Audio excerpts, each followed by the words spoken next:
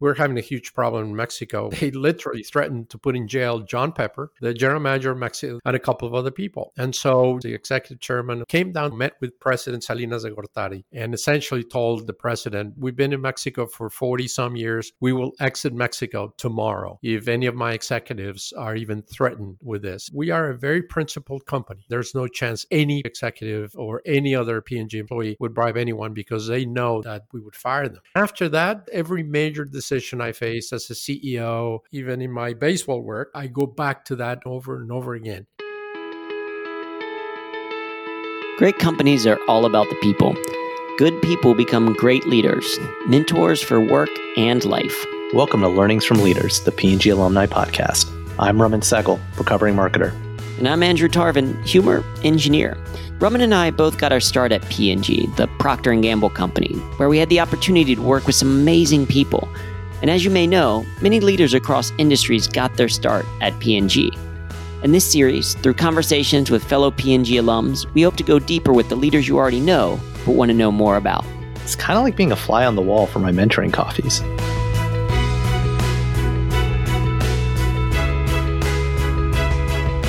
On today's show, we're talking to P&G alumni leader Fernando Aguirre, professional baseball owner and former CEO of Chiquita Brands International. Whoa, wait a minute, Drew. Did you say professional baseball owner? I think that's a podcast first. Yes, but you didn't actually let me finish the bio, Raman, because not only is he a professional baseball owner, but we had a really great conversation about different leadership lessons that he's learned. So the full-on bio for Fernando is that Fernando Aguirre is an owner in professional baseball and was the former CEO of Chiquita Brands International for almost 9 years. He's currently the sole owner and CEO of the Erie Seawolves, the AA affiliate for the Detroit Tigers, and he is also the second largest owner and vice chairman of the Myrtle Beach Pelicans, the Advanced A affiliate of the Chicago Cubs. And he used to own a minority position in the Cincinnati Reds for 14 years before divesting in 2019. But on the kind of work side of things, many know Fernando best as the chairman and CEO of Chiquita Brands International, prior to which he worked for more than 23 years at, surprise, Procter & Gamble. For 4 of those years, Fernando was president of P&G Brazil. He currently serves on several boards, some of which include CVS Health, Synchrony Financial, and Duke's Fuqua School of Business. He's previously served on the boards of Aetna, Coca-Cola, Levi's, Univision, and USC's Marshall School of Business. He's been active in the Coach K Center on Leadership and Ethics, the International Board of the Juvenile Diabetes Research Foundation. He received the NFL's Hispanic Heritage Leadership Award in 2011, and he was the first Hispanic CEO to participate in CBS's Undercover Boss. Okay, I just, so much resume envy. Like, I can't but beyond that, like, the other thing about this interview or this conversation you had with him is he's just such a great storyteller. But again, and a baseball owner. Did you say Undercover Boss? He was on Undercover Boss. Yeah. And what's fascinating is he's able to bring all these experiences together and the lessons that he's learned through these stories. But yeah, Undercover Boss. Like, I think also, in addition to first baseball owner, I think first kind of reality TV star, which used to be quite the credential. Yeah. Less so now because we see what it's done to our national conversation. Is that a political statement? No. All right. I think you might be deflecting a little bit, but here's a better question for you, Raman. Have you ever been on TV? Drew, I actually don't want to be famous. I mean, podcast famous, maybe, but I prefer to be like the guy behind the guy. That's why our picture doesn't show up on the cover of this podcast. I'd rather be rich and not famous. That way I can have my anonymity. What about you? I've been on TV before. If you didn't know, I'm kind of famous. Again, podcast famous, maybe. Maybe that's a strong maybe. But in my defense, I was on VH1 for actually that was really funny. The kid they did this segment on VH1 where like, where are they now type things. And they had this quiz where they would take a child actor, and then they would have 3 people deliver a famous line, and then the audience would try to guess which one they were. And I was a stand-in for a kid from, I think, a movie like Kindergarten Cop. I don't remember which one, but so I was on VH1. Thank you very much. Been on multiple kind of news shows when talking about books and local markets. And my first appearance on TV was I was a cheerleader for the PSATs. So the pre-SAT test that you would take, I was a cheerleader for it at our school, and the news came out to do a story on us. There's so many things in your TV credits that date both of us and make our listeners feel really old. And don't do anything to boost my claims of being famous because of my TV credits, because ultimately it's no undercover boss, right? That's a good segue back to Fernando. But look, seriously, as a parent and also as a child of immigrants, I loved that he talked about the advantages of being bilingual and bicultural, because I think now more than ever, that's really important. Yeah, I mean, he talked about the advantages of it and also how he was proud that it was something that he could give to his kids, because Fernando's had an incredible kind of career in a lot of different areas. And one of his kids was born in Canada. The other was born in Brazil. They're now living in the U.S. So kind of they still have that bicultural, bilingual experience as well. And he's got stories about it. He's got stories about everything, which I think is what's so fantastic about this conversation. So I know people are going to enjoy it. So let's jump right in. Some people may know your professional story. You earned a business degree at the Southern Illinois University in Edwardsville. And after graduating, you started working at Procter & Gamble, where during your 23-year career, you had a variety of roles, including in laundry, global snacks, feminine care, some special projects, as well as served as president of P&G Brazil. In 2004, you left P&G and went to Chiquita Brands International, where you were chairman and CEO for almost 9 years. And then since leaving Chiquita, you've been on a number of boards, as well as the owner of a professional baseball team.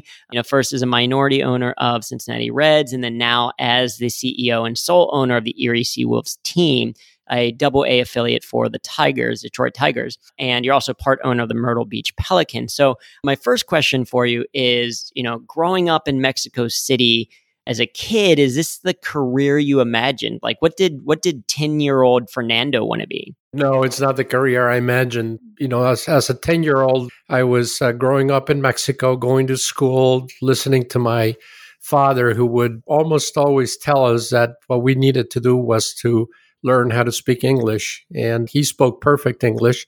He had been in a boarding school when he was a teenager.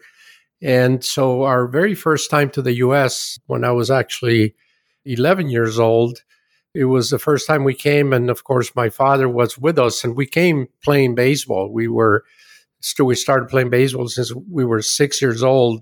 And we came to the U.S., played in a little tournament for little leagues. And I would listen to my dad order food and take us shopping. And very much at that time, I said, I'd like to speak English like my dad. And so I thought about it at that time, and it took me another 4 or 5 years before I got to a point where I said, okay, what's a plan to do that? And so those days I was playing baseball. That was very important to me. I got to love the game. My father was also very much into baseball. He actually had been the general manager of a professional team in Mexico City, the Mexico City Reds, the year before I was born and the year after I was born. And he kind of put that little bug in my brother and myself and in our systems. And so we started playing baseball, started loving the game. And all I wanted to do was play baseball. Yeah, that's fantastic. And what position did you play? I was an infielder and I pitched. Of course, in those days in Little League, you could do both. You could pitch one game, and then the next game you go and play something else. And in Little League in Mexico, we would only play in the weekends. So Saturdays and Sundays, we'd have one game Saturday, one Sunday, and we might practice a day during the week. But I typically would pitch one of the 2 days, and then I would play infield the other day. Oh, it's fantastic. I'm left-handed, so I played first base, and I would pitch. I wasn't a very good pitcher. In fact, in high school later when I would pitch, I pitched so slow that they would bring me in as a kind of middle inning reliever, because we'd have people pitching normal speed, and then it would take batters a little bit of time to adjust to how slow I was pitching. So it's a very weird balance. But so you're doing baseball and stuff like that. And so was the aspiration to kind of learn English and speak it as well as your dad, and also become a professional baseball player? Or did you have something career-wise that you thought that you might do later? I did not. I was, in those days, we're talking about the 60s, we were focused on making sure we got some decent grades in school. Our parents would really focus on education more than anything. And just playing baseball was critical. So no, I didn't really think about anything professionally. And when I was 15 and a bit, I actually decided that I was going to work a little bit and save some money. So I thought I was working. I went to my uncle, had a car dealership, a Datsun at the time, which is turned to be Nissan later on. And my uncle owned a couple dealerships, and my grandfather, his father and my mother's father, worked there. And so I asked my grandfather one day, would you let me come and work with you on Saturdays? Because they were open Saturday mornings. And he said, sure, come on and let's see what you can do. And so at first I wouldn't do much of anything. And then he started teaching me, my grandfather started teaching me how to sell cars. And long story short, I ended up saving somewhere near $750 after 2 years of work. My grandfather would give me a little bit of money based on his commissions. And with that money, I ended up paying for a year of an international foreign exchange student program. And I was young. I have an older brother, 1 year older, a year and 3 months older. In those days, there were no rules about age for school. So my parents decided to put my brother and I in the same year since kindergarten. So I grew up with my brother, many people thinking we were twins, and every year in school. Now, of course, the side story is that my brother was a much better student than I, and he was, in those days, was straight tens. There weren't A's, B's, and C's. It was 0 to 10, and he was a straight 10 student, and I was in the 7s and 8s and maybe once in a while a 9. And I was worried more about playing baseball and playing with my friends and studying, whereas my brother was exactly the opposite. We would get home and he get in the room and start studying, and I wouldn't. And so that's the way we grew up. And so by the time I was 16, I was graduating from high school in Mexico. I was young, and I decided I'm going to go and do a year in the States as a foreign exchange student to learn how to speak English and to play baseball. I had a cousin who came up as a 12-year-old. In those days, it was kind of typical for Mexican kids to come up to the U.S., live with a family, be a foreign exchange student, learn to speak, and then go back. And my cousin did that. And when he came back when he was 13 years old, and he was playing baseball with us, I saw him speak English when next time we came to the U.S., and I said, my goodness, I gotta be able to do that. So I joined up with this foreign exchange student company. I paid my fee. One day we got a letter at home. I did not tell my parents, so I was afraid my mom would say no. And so I paid for it. And then one good day, I got a letter at home in August of 1975. And the letter said, you are going to a family, Mr. and Mrs. Orr, in Moro, Illinois. And had you ever heard of Moro? I don't think I've ever heard of Moro, Illinois, and I grew up in Ohio. No, I had never heard of Moro. And in the process of application, the company asks you to put 3 states where you'd like to be sent. And I put Michigan, Illinois, and I think Minnesota. And the only reason I put that is because I feared that if I went to California or Texas or Florida, I'd be speaking as much Spanish as I was in Mexico. So I said, no, and I wanted to see snow. I had never seen snow. So I said, I'm going to go north. And so they came back with this family, and I looked that up in the map, and Moro, Illinois was a little town of 700 people. And I said, oh boy, this is going to be kind of interesting. And so we got the letter, and then I showed it to my parents, and my parents were surprised. And of course, the immediate reaction from my mom was, no, you can't go because we can't pay for it. And I said, well, I've already paid. And she looked at me and I said, well, I've already paid for the 1 year. That year includes an airplane ticket. And I got a little bit of money left, because by then I had saved a little bit more money. And so she said, well, we can't give you any money. And I said, well, that's okay, because the family houses you, they feed you, they take you to school. And essentially there's no other expenses. other than the round plane ticket. And so I went. And this was September of 1975. In those days, you can just imagine, you probably weren't born, Drew. You're too young. But in those days, there was no TSA. Your parents would take you all the way to the airplane. And then whoever what you were getting to would be at the airplane waiting for you. So I got on the plane. We connected through Houston, Texas, a group of about 25, 30 kids coming to the U.S. I was actually one of the older ones. At 16, there were a lot of kids. At 11, 12, 13, that was the age that was more typical to come up. And so we did layover in Houston. And then there's another little story that I'll come back to it later, but then connected to St. Louis, Missouri. And the family was waiting for me there at the plane with a picture of me. I didn't know what they looked like, but the company had sent a picture of me. So they spotted me, grabbed me, and they told me later that they talked to me all the way from St. Louis, Missouri to Moore, Illinois, across the river, which was a 35, 40-minute ride. And I don't remember it. Of course, I did know what the hell they were saying. I could hardly understand cheeseburger and Coke and mom and dad. That was about it. So we got to their house, tiny little house, and in this very rural place. The next big city was called Bethalto, Illinois, and Bethalto had 7,000 people, and Bethalto had schools, and the high school to which I went to. And then there was a couple of other bigger places, Alton, Illinois, and Belleville, Illinois, are a couple of other towns nearby that are more known because they're bigger. And Belleville is where Jimmy Connors was born. So there's a little bit of history for you. And so I got there, tiny little house in rural. So at night, here's a little kid coming from Mexico City, living in houses on the streets with traffic and so on. And there was no noise at night. I was scared to death. I was crying. I cried for probably the first 3 weeks or so. I cried almost every night because I was missing my parents. And were you starting to think like maybe this was a mistake and I should go back? Did that ever enter it? Absolutely. I was convinced that I really should go back. And I started going to school, and then the kids in school, first they made fun of me because I couldn't speak English and so on. And then I said, I got to learn. And I started really studying and reading and practicing as much as I could. And then about a week 3 or week 4, my grandfather passed away. And that was very sad time in my life. I cried more, and I called my parents. And again, in those days, no phones system. So we would talk maybe once every 2 or 3 months, or that was the plan at least. And so I called them. Well, they actually called me first to give me the news.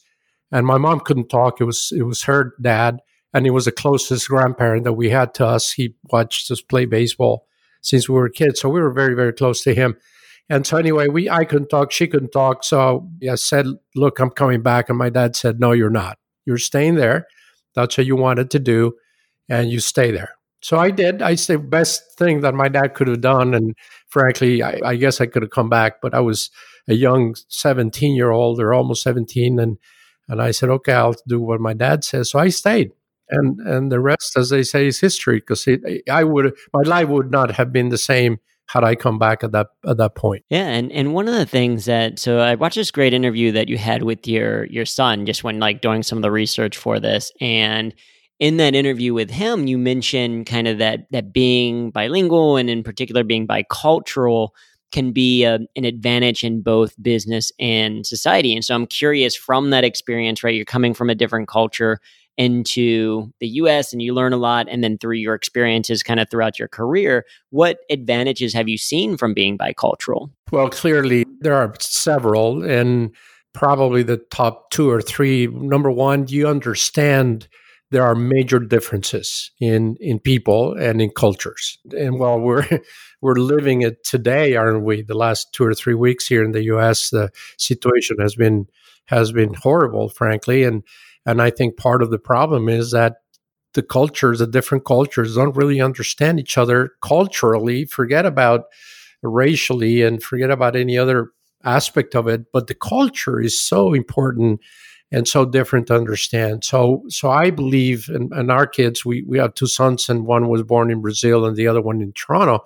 And both grew up with us as a Mexican family. But by then we lived in the US. We moved to the US in 99 and they were young. So they grew up as really American kids. But we have instilled in them many of the cultural values of the Hispanic and the Mexican families, and which I believe are incredibly important for them to hold on to. So I think there are major differences, and some are good, some others maybe not so good. But I think it's important to understand what those differences are, which, by the way, is one of the big benefits that P&G offers to, or offered to many of us, was to move us around in the world. And one of the biggest advantages was that you could learn the culture within P&G, but you could learn the culture of different countries while you were working in a safe environment. Because as you know, P&G internally, we speak the same language, we write the same way, we talk to each other in manners that the company trains us to do, which is fantastic because you can move to China or Japan or Brazil, and really your working life is essentially the same. The offices even look kind of the same, and the way we speak again and talk is the same. So everything else you need to worry about is really more on the personal side, on the cultural side, and on the family side. Yeah, which and I think that's great because as I've done international work with both P&G and since with my own company, that's one of the things that you realize is that there is a culture to an organization, a way of speaking. And like you said, when you're traveling internationally, that can be an advantage because that is something consistent while you're experiencing these other changes, and having that different cultural experiences. You don't necessarily always know what they are, but the fact that you know that they're different cultures, it's like, oh, this person isn't wrong because they're doing something different. It's just culturally a little bit different. And it seems to be something that has been, at least with the interview with your son, kind of come across pretty well. And in that same interview, he asked an interesting question as you bring them up. I'm curious about what kind of role family has played, because you asked an interesting question to your son. Even though he was interviewing you, you asked it back on him of what would he hope your legacy is for you as his parent. And he said that you are a happy parent and one who's proud of what he's able to accomplish based on the resources that he's been given. And so I'm curious, how have you balanced parenting and family while also running a company like Chiquita, or with the baseball team, or through some of the roles that you were doing at P&G? How has work-life balance or family balance come into play? Yeah, that's a good question, because I think we all struggle with that work-life balance. My generation struggled with it more, I think, than your generation, and even the generation now of my kids, who are now in late 20s and early 30s. Things have changed for all of us, but in my days, and from a Mexican heritage and cultural standpoint, family is very important to us. And as a result of that, we did 2 or 3 things to help. Number one, I took all of my vacation days every year. And as you know, P&G doesn't give a lot of them the first 5 years of your career. But I took advantage of it, every single one, and all the way up to the time I left, I had 4 weeks of vacation, and I would take every single day, mostly to spend with my family and with my kids. Secondly, my wife did this wonderful thing, which was that, and I traveled quite a bit towards the end of my career at P&G, and of course with Chiquita, I was traveling all the time, but we had this little thing about eating dinner at home whenever I was at home. And I would arrive typically late, 7:30, 8 o'clock, although for Mexicans, 7:30 and 8 o'clock for dinner is not a bad time. It's actually normal. And my wife, if the kids were hungry, which many times they were because they played sports, they would get home and eat dinner early at 6 or 6:30. But my wife said, when your dad arrives, you guys come down and spend time with us at the table. So I might eat by myself. My wife and my kids may have eaten already, but all 4 of us were at the table while I was having dinner. And that was time for us to talk and what they did and how they did it and so forth and so on. And then the third thing that we did is I spent as much of my time as I could following their lives. And luckily, they both did sports. And so we had games to go to, and my wife hated to drive them all the time. She's not a sports-minded person. And of course, I am, because I grew up playing baseball. And I love, as they were playing sports and they played football and lacrosse mostly, I just love to go and watch them play. So when I became a CEO, I will confess that I would take some times in the afternoons, and whenever there was a game for one of my kids, I would take off from the office and go and watch them. I might come back to the office at night or at 6 or 7 or work from home. In those days, working from home wasn't as popular, frankly, as it's become now. But I would go watch their game and then come back to the office. And for me, watching their game and being there was absolutely important and critical. So my assistant always knew, and I would give her my kids' calendars, and she knew she had to work around, give me about half an hour before and about half an hour after their games to be able to escape, go there, watch them, and then come back. And so, little tricks here and there that helped me over time. But to the question of, can you really achieve a work-family life balance? My answer has always been, you really have to work very, very hard to succeed. Competition is fiercer, very fierce and harder than ever. Today, all of you guys and my sons are coming out of schools with master's degrees and PhDs and so on, which in my days, it weren't as usual or as normal. So competition is so much stronger and the world moves so much faster that the idea of a 9-to-5 scenario to me is really not realistic. So if you want to truly succeed, regardless of whether you're an entrepreneur or a corporate executive, you got to put in the hours, and it just means longer than 9-to-5. Yeah. Well, and I think to your point, also being deliberate about your schedule, like you said, of like, okay, you can put it on the schedule. And if it's, in the middle of the day, it's 30 minutes off before, 30 minutes after, but then you might come back, but that you're more, in control of that, more kind of set of like, okay, getting it on the calendar for family time and having that tradition of, having the kids come and eat, rather than you just eating, the meal by yourself because the family's already eaten and watching TV or something else like that. But being like, no, this is, it's more than a dinner. It's family time. It's time that we get to have a conversation or catch up on people's days. So I think I like the deliberative focus. Like you said, it may not always be exactly 9-to-5 in the normal times, but the focus is definitely there. And certainly in your success with P&G at the career, right? So you spent 23 years at P&G, rising through the ranks, and clearly a lot of successes, both probably, from a family perspective and a career perspective. But, one of the things that we're always curious about is the times that haven't worked out. Because when we see people's resumes, we see the kind of like highlights and rising through the ranks and also CEO, clearly a lot of successes. So I'm curious, were there any kind of things at P&G times when things didn't quite work out the way you thought that they might? And how did that either help you grow or how did you adapt to that situation? Yeah, that's also a good question, because I always like to say we learn more from our failures. It's a hard word to use many times and people don't like it, but we fail. We clearly fail a lot of times. And so I had several at P&G and at Chiquita, no question about it. When I arrived in the food service division in P&G in Cincinnati, my biggest brand was Pringles.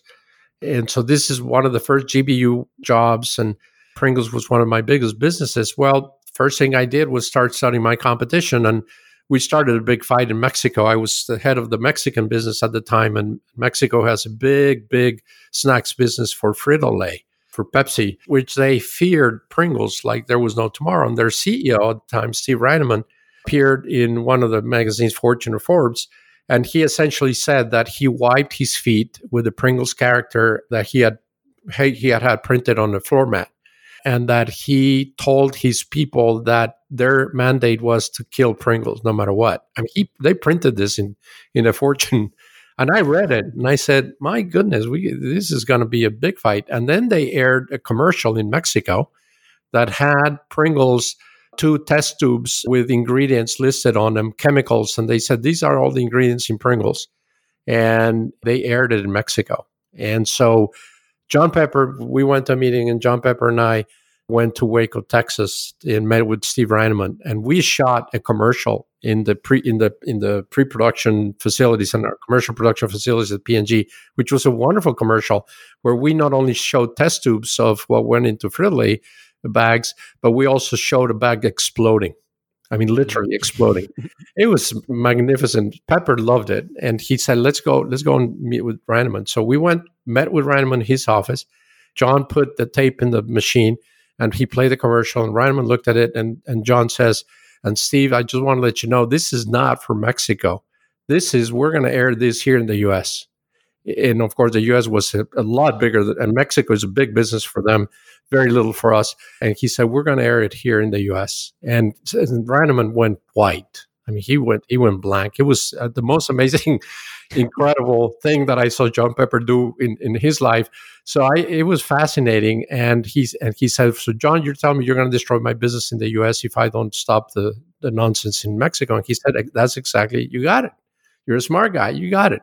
So we walked away, and the next day I got a phone call from our Mexican guy saying the Frito-Lay commercials are off the air. They're no longer airing it. And it was a great, fascinating story to really learn that. And John did tell me on the plane back to Cincinnati, he said, Fernando, it is important that you know your competition, and it is important that you have direct access to them, because he did. He knew Reineman, and he called him. He said, Steve, we need to talk. And it's you and I and the head of my snacks business. And we did. Otherwise, we would have kept fighting in Mexico and in the US, and it would have cost both companies tons and tons of money. But he said, it's important when you're head of the business. And I used that lesson many times after that on Chiquita and other places. You have to have direct line to your competition. Well, and a great story to then have that relationship, to know the importance of it, and then also to go and kind of demonstrate, hey, we could play this game as well. And so you and Pepper could have decided, let's just air it in the US without having the conversation. And it's like, no, let's be cordial about it. Let's warn it and just kind of say, this is what could happen. And then that way you don't have to go after these kind of attack ads from each other. Well, which was really John's style. And by the way, I heard your podcast with him, which was fantastic. John is that way. He is a mediator. He's, he can be aggressive as the best of them. But compared to Ed Arts or compared to Dirk, clearly John was much more of a thinker of how can we do this in a way that we're not going to go and bomb the other guys. Whereas Dirk's at that time, Dirk was the COO, and we met with him and with John. And Dirk's position was, no, he's not going to listen to you. He's an ex-Army Marine guy. He's a big, tough guy. He's going to bomb us, and we ought to do something stronger. And John said, no. Fernando and I are going to go to Waco. Let's see what we can do. And we did, and we pulled it through. But it was John's doing, frankly. And now, a word from our sponsor. Today, we're talking to Stefan K. James, Senior Business Advisor and Head of Marketing of Switched On Training, a sports training app for competitive athletes to take athletes' physical and cognitive performance from good to great. Stefan, this sounds like some pretty nerdy neuroscience-y type stuff. What's the value of even focusing on not just, athletes' physical performance, but also their cognitive performance as well?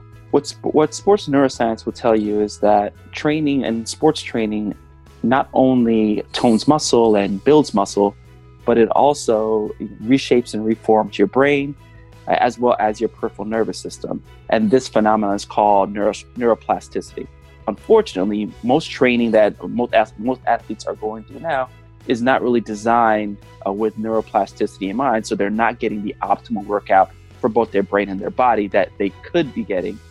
And so what we're doing at Switched On to combat this gap we believe is going on in the sports training market is creating an app that you can use on your mobile device that enables you to get randomized cues to work your brain, and you have to make decisions based on those cues to work your brain and your body while you're doing your particular sports drill.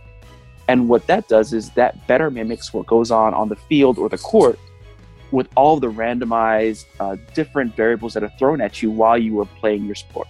Yeah, that sounds fantastic, right? Because it's not just about, the physical thing, but also what you're thinking, and it helps you to train that thinking piece. And I've seen plenty of sports documentaries. I'm a huge NBA fan. And so a lot of times it seems like they have these big, pretty complex, and what are likely very expensive solutions for doing that. And so how is Switched On different? Yeah, so, when we looked at the competitive market, there are a lot of great applications out there that train your brain and your body, but usually those things cost upwards of, $10,000, $15,000.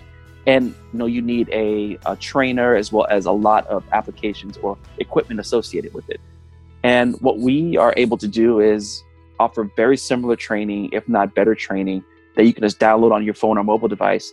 And you can just set up, in your backyard or in your house We have a lot of athletes that are doing this type of training in their house now while we're under quarantine that you would not be able to do unless you had a massive amount of equipment or a facility to do this work in. Yeah, so we're able to democratize this type of training for that high school athlete that is trying to get on the varsity team, or that college athlete that wants to rise up in the depth charts, or that competitive athlete that really wants to get a shot at a professional career in this space. We're able to do this for for anybody who's looking to get their performance from good to great. And I mean, sounds fantastic. If people want to learn a little bit more, where do they go to find that out? We're on all of our social media channels is Switched On Training, and we're on Facebook, Instagram, LinkedIn, and of course, and TikTok, where we find a lot of our consumers are. And then we are also on our website, switchedontrainingapp.com. Those are two places you can reach us just to learn more about what we're doing and to join the movement. Excellent. Well, thank you so much for joining us today, Stefan. And now back to our show. So you have these leadership lessons that you learn from great career at P&G, and then you become CEO of Chiquita. You're there for almost 9 years. And so I'm curious, when you were kind of first starting in that role, what was your approach to leadership? What was your kind of goal in trying to getting the most out of the people as the CEO of a company? Yeah. So the biggest lesson I learned at P&G was from John Smail. And again, many people didn't have an opportunity to meet John. I did have a chance my first 5 years in the company. He was the CEO of the company. And I was up in Cincinnati for my first time, 2.5 years in the company or so, for some sort of brand management training. And for whatever reasons, I got an opportunity to sit down at John Smail's table for dinner. Again, this was one of those brand manager events that they brought in from the world, and they would have John talk to us and so on. Well, I sat at his table for whatever reason. And so I said, Mr. Smail, I'd like to ask you a question. He said, sure, Fernando. And I was so impressed by that, but I had my name tag on which I didn't realize that he read. But I was nevertheless impressed that he knew my first name. And so I said, what would it take to become a success? What's your key to success in this company? And he said, Fernando, it's actually quite simple. The key to success is to make decisions on the basis of values and principles. And I stopped and I thought about it for a little bit. I had a little piece of paper, which I learned also at P&G, that carrying paper and pencil with you was very important when you were talking to the executives. And I did that for most of my career. And so I kind of wrote it. And I said, could you explain more? He says, well, it's really simple, because if you know the values and principles of the company, which, by the way, you all, and we were maybe 8 of us, brand managers at the table, and so he looked at all of them and he said, so my suggestion to all of you is you guys go back and learn P&G's values and principles. Once you learn them and understand them, think of any and all decisions that you will be faced with for the rest of your careers. And as long as you make them using those values and principles, I guarantee that you'll be successful. So I put it there. I wrote it down. And again, I was 2.5 years in the company, so very young. And I started away, and that was that. And I left. And about 4 or 5 years, about 3 years later, John had retired, and we were having a huge problem. Actually, more like 6-7 years later, we were having a huge problem in Mexico with the introduction of paper products. And bottom line, the head of Kimberly-Clark filed a legal suit, and they threatened to make it criminal. And they literally threatened to put in jail John Pepper, the general manager of the Mexican business, a guy by the name of Claude Salomon, and a couple of other people. And so John was retired. He was the executive chairman of the company, the board. And John and Claude Salomon decided to bring him down to Mexico. So he came down to Mexico, met with President Salinas de Gortari at the time, and essentially told the president, Mr. President, we've been in Mexico for 40-some years. We will exit Mexico tomorrow if any of my executives are even threatened with this. And he told them what was going on. And Salinas de Gortari said to him, Mr. Smail, don't worry, I'll take care of it. And so he left and came back. By then I was an associate advertising manager, and they invited us to go to a very nice dinner with Mr. and Mrs. Smail. And we sat down there, and then he explained a little more of what happened in that conversation. And he told the president, look, we are a very principled company. There is no chance, and the head of Kimberly-Clark was saying that P&G was trying to bribe the government. And Mr. Smale said, I can guarantee you, Mr. President, there's no chance any P&G executive or any other P&G employee would bribe anyone, because they know that the moment they did that, we would fire them. And he said, we're a very principled company. And that brought me back to that conversation several years before, where I said, okay, I get it now. I understand the principles. And by then I obviously knew the principles of the company. And I said, okay, I get it. And after that, Drew, every major decision I faced as a CEO, high up in the company at P&G, I thought of that. And to this day, even in my baseball work, I can tell you that I go back to that over and over and over again, saying, boy, that was so critical and so important. And to me, that is the most important lesson at P&G and a critical aspect of leadership, to come back to your original question on the leadership style that I followed. Well, and a great story to demonstrate that. That's something that in our conversation with Ed Arts for the podcast, he said a similar thing of like having strong values and principles is a competitive advantage, because to the fact that P&G kind of lived and breathed that enough that it could be like, hey, this is how I know it wouldn't have happened, to help kind of resolve this issue, I think speaks to the importance of that when the company kind of and the employees buy into that. And so, yeah, you bring up as an owner. So in addition to serving on multiple boards, including those for like CVS Health and Synchrony, you're also the sole owner of the Erie Seawolves. So my first question is, was it the childhood dream that you're like, I'm going to get back into professional baseball? And maybe at that age, a little too old to play in the infield or pitching. Is that why you go the ownership route? What was it? Why get back into professional baseball in this way? Yeah. So by then I invested in the Reds when Bob Castellini bought him from Carl Lindner. And that would happen around 2006 or so. And a friend of mine, Tom Williams, who is also involved with the ownership, is a baseball guy. And I was with him at an organization called YPO. And we were talking, and he told me we're going to buy the Reds. And I said, well, is there any chance for some of us to get involved? He said, yeah, there will be investment opportunities. So I got in. I bought a tiny little piece of the Reds, and I met Castellini and other people through that. Well, when I decided to stop the rat race, as I call it, from the corporate life, I had enough, and I said, okay, I'm going to stop.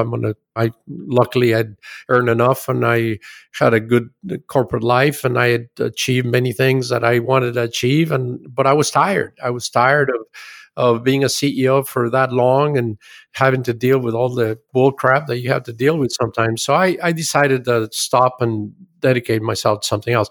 And I took about a year to decide what, and I decided I wanted to be an entrepreneur.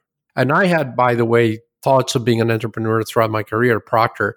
And every time I was kind of getting to a plan, Procter would move me from one position to another and promote me and give me more responsibilities. And they managed my career so well and so aggressively that it never gave me an opportunity. And then, of course, I became a CEO, and then I wanted to do that. So finally, I said, I'm going to be an entrepreneur. So it took me about a year.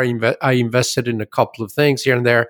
Finally, I called Bob Castellini one day, and I said, Bob, I'm becoming an entrepreneur, and I wanted to see whether you think there's opportunities in baseball. And he said, Fernando, the minor league baseball community has grown tremendously. The values have grown tremendously. You ought to look into it. And he said, let me put you together with our people here, and they'll point you in the right direction. So I spent time with Bob's people in the Reds, and then introduced me to a couple of minor league owners. One of them, Chuck Greenberg, who owned the Myrtle Beach Pelicans, and two other teams, agreed with me after 2 or 3 months of negotiating to sell me a piece of his team in Myrtle Beach. So I did that. And then my plan was to buy another 25, 30% stake in another team to learn the business and then eventually buy a team. Well, Chuck calls me one day and he says, I know your plan, but there's an opportunity to expedite that by a lot, because there's a private equity firm that's selling 5 teams, and one of them may be interesting to you, a AA affiliate. So he introduced me to the people that owned Erie, AA for the Tigers, and I found it to be fascinating. They say that you make more money when you buy than when you sell, and that is true. So hopefully that will happen eventually here. But I bought at a reasonable price, and I decided to buy a team by myself. And so I did. And it's been fun. It's been interesting. I deal with most of our staff are 20-year-olds, typically most of them right out of school, first jobs, which to me has been fascinating. One of the reasons I did it is because I wanted to stay in touch with the new generation, and I wanted to make sure I could learn from them more and more, not just from my kids, but also from other kids. And so yeah, our staff is young, and I have a general manager and president of that runs all the things. He's been in baseball for about 20 years. He's one of the oldest at 40 or 41. But it's been fun, and it's been really entrepreneurial. I have felt the entrepreneurial spirit very vividly. We are undergoing a major negotiation between minor league baseball and Major League Baseball as we speak. And I've spent so much time with that for the last 6 months, because right now we're fighting for our life at Erie, because it was announced that we would be one of 42 teams that would be contracted from the minor leagues, and we've been negotiating and doing all kinds of different things, and I'm very optimistic about the end on that one. But I've been spending an awful lot of time at a time when I thought I'd be an entrepreneur, but I also wanted to enjoy retirement a little more. Yeah, well, and it's fascinating. It's kind of interesting. The kind of comes full circle back in a way of that you're back into still as a leader, but also with a passion from your youth around baseball, and just seeing some of what has been going on social media, and also the playing some games as the Erie Piñatas, I think is a cool, as you talked about that bicultural thing, you're kind of experiencing it with the team itself. So I think a fascinating adventure to be partaking on. And so as we start to wrap up, we have a couple of quick kind of rapid fire questions just to get to know you a little bit better. And so I'm curious, on the topic of baseball, do you have a favorite baseball player? Oh, well, yeah. Pete Rose, I was a big fan of Pete Rose for his baseball skills, the way he played, his attitude.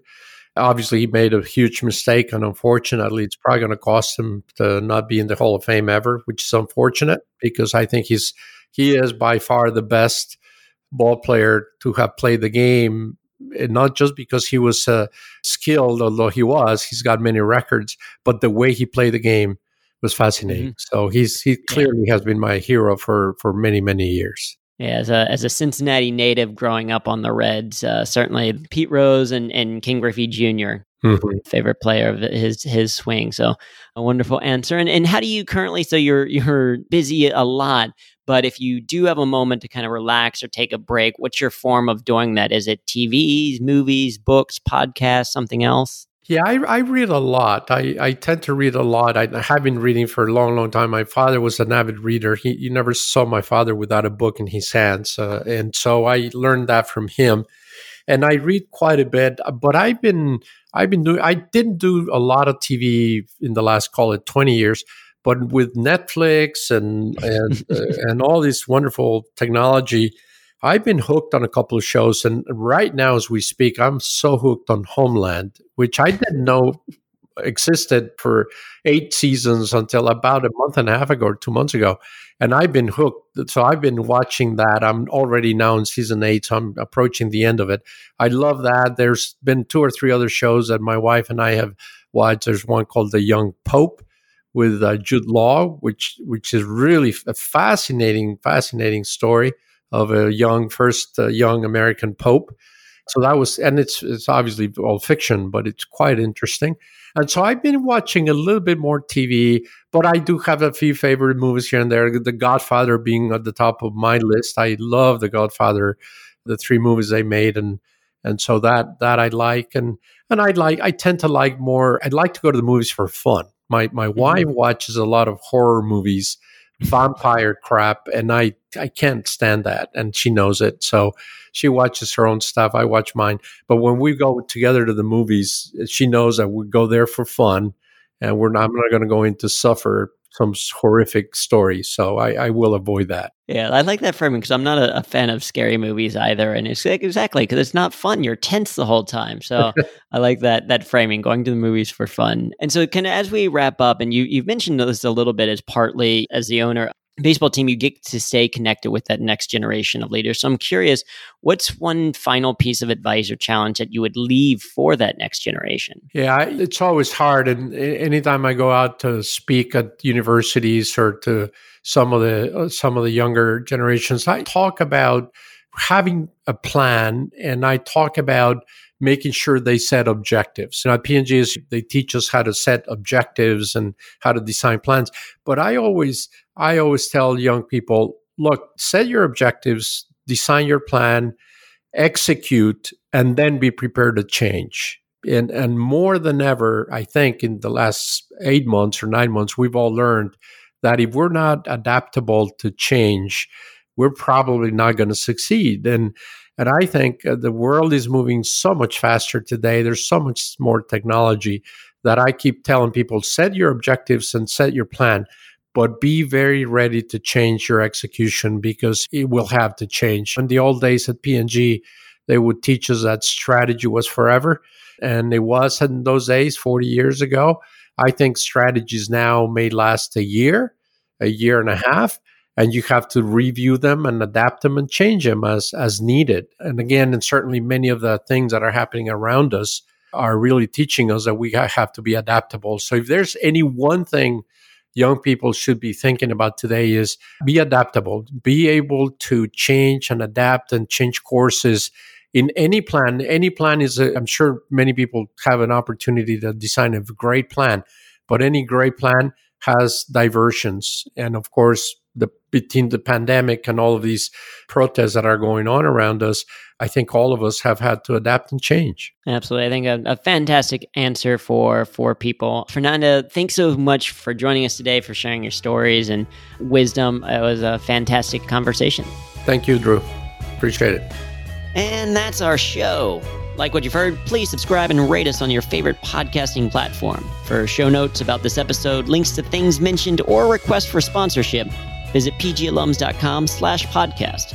Follow us on Twitter at pgalumpod. We'd love to hear from you. Learnings from Leaders is a production of the P&G Alumni Network, a global nonprofit founded by former P&Gers committed to community, enrichment, and philanthropy. With more than 45,000 registered members worldwide, the network connects alums through global conferences, local chapters, industry events, and online content. Our nonprofit foundation supports economic empowerment in communities around the world. To find out more, visit pgalums.com. Now, here's a preview of next week's episode. It's hard to find that balance when your office is a few feet from your kitchen and you're not really separating your work life and your family life. Balance is super different for every person. For some, it means not working on the weekend. For some, it means knocking out work late at night so they can focus on the weekend. For others, it means taking a regular vacation. For some, it may mean never taking a vacation. Just understanding where people are at so you can respect what balance means to people. Right now, it's uniquely challenging. That's it for this week. I've been Andrew Tarvin. I'm still Raman Sehgal. Thanks for joining Learnings from Leaders, the P&G Alumni Podcast. We'll see you next time.